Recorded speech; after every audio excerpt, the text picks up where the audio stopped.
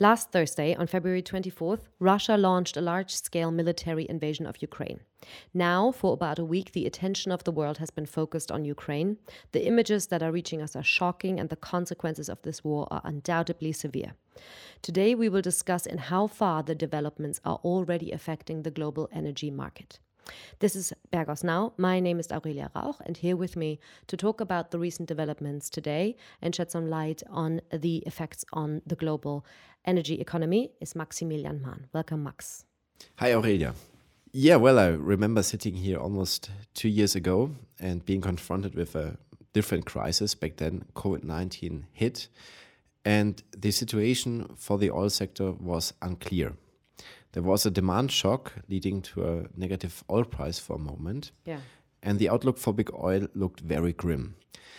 The energy sector had to cut dividends and increase the leverage. And sitting here now almost 2 years later, the situation is very different. But again, we are faced with a crisis, but this time it's about supply and not about demand. So, Max, please just go a bit further into detail there. What is the impact on the energy sector thus far?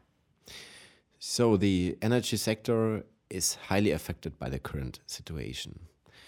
Even before the invasion of the Ukraine, the global energy market was already very tight and stockpiles were already at a very low level. Now, following the invasion of the Ukraine, oil has surged above $110 per barrel. Mm-hmm.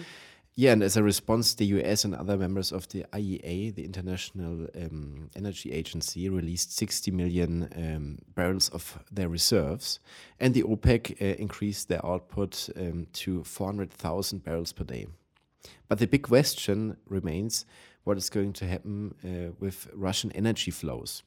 Mm-hmm. Russia is the second largest member of the OPEC Plus alliance, and there are growing signs of reluctance among traders and ship owners to trade with Russian oil. On Tuesday, the trading giant Trafigura, for example, tried to sell Russian oil at a record discount, but they weren't able to find any buyer. Yeah. So far, sanctions excluded energy, or sanctions on Russia excluded energy, but nevertheless, the White House said it is open for oil and gas sanctions on Russia. And also we see a shift in the private sector. For Russia, the exports of energy is a very important revenue source. So Russia is exporting crude oil worth around 110 billion US dollar. And therefore sanctions will hit Russia quite hard and will have a big impact. So as I said, there is also a shift in the thinking in the private sector. So for example, BP announced to exit their almost 20% stake in Rosneft, and they're risking a $25 billion hit on their balance sheet. Shell ended its partnership with Gazprom, and Equinor is withdrawing from all its joint ventures in Russia. So this is quite a surprising reaction or unexpected reaction, but reflects also the uncertainty in doing business with Russia in the future. Mm-hmm. And also other companies, like for example Total, which also has a 20% stake in Novatek, Russia's largest independent LNG producer, is stopping to deploy capital to new projects there. But we are closely monitoring what is going to happen there in the future, like how the companies are going to react, and if there are any sanctions or further sanctions coming to the energy sector. Yeah, but despite the write-downs or the potential write-downs on Russian assets, all majors are now poised to benefit from the very high energy prices. So we believe that companies with a strong trading network and marketing network are able to benefit from this increased volatility and from this increased price levels, and are able also to supply with the world with enough energy, but are also going to highly benefit from the situation. And therefore we are like here seeing a, let's say, mixed picture. But when we shift our attention also to the renewable sector, which has been, let's say, a growing business line for especially European big oil, we see, let's say, some structural shifts. So there might be higher investments into renewables in the upcoming years to reduce the dependency on Russian gas. But yeah, I will talk about that later a bit more. Max, thank you. We also talked about utilities. What is the situation here, considering the rising tensions in Russia? Yes, so Europe is highly dependent on Russian gas. So the country is delivering around a third of the European gas supply.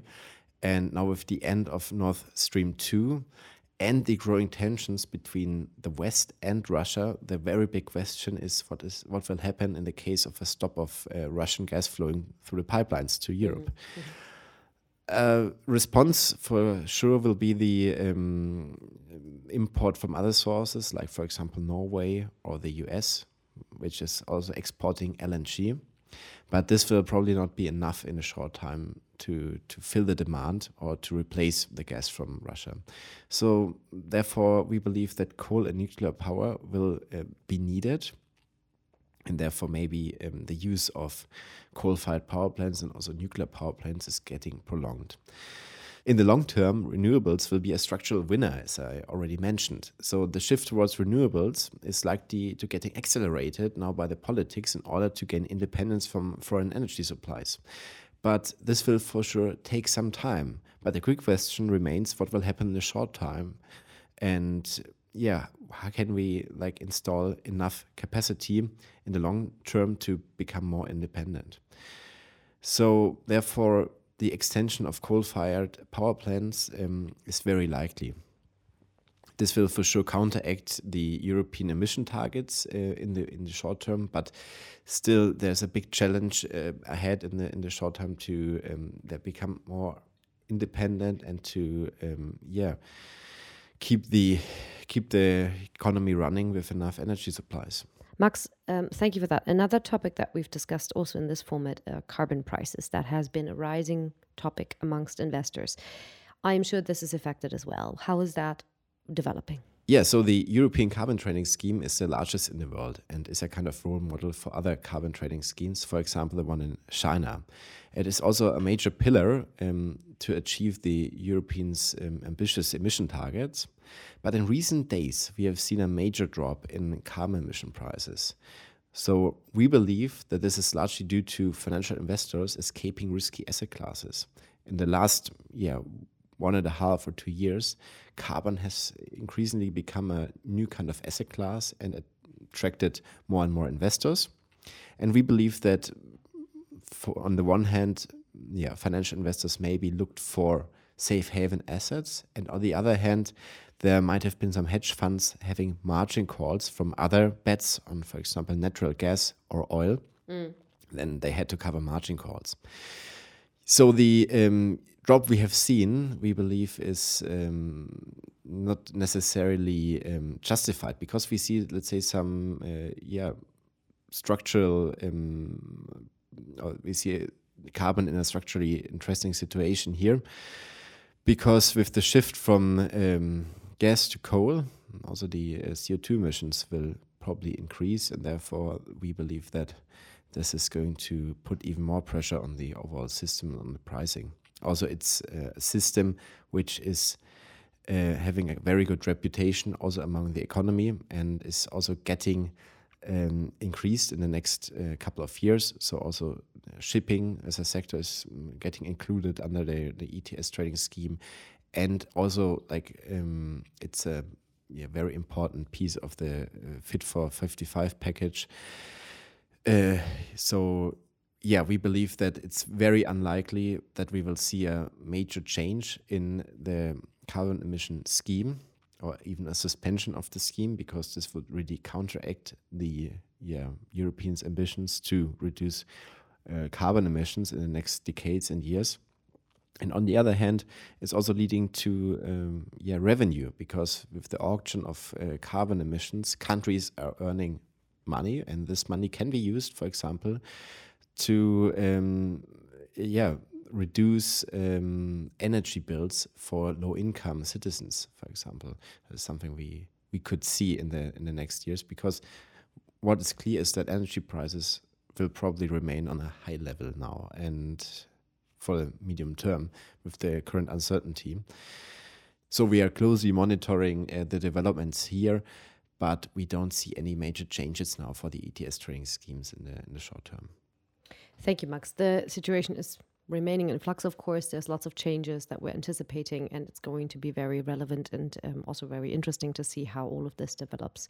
So we will keep you, dear listeners, of course, updated. Thank you, Max, for today. That was very insightful. Thank you, Aurelia. We hope that you will have a beautiful weekend ahead of you, despite the grim news that are reaching us.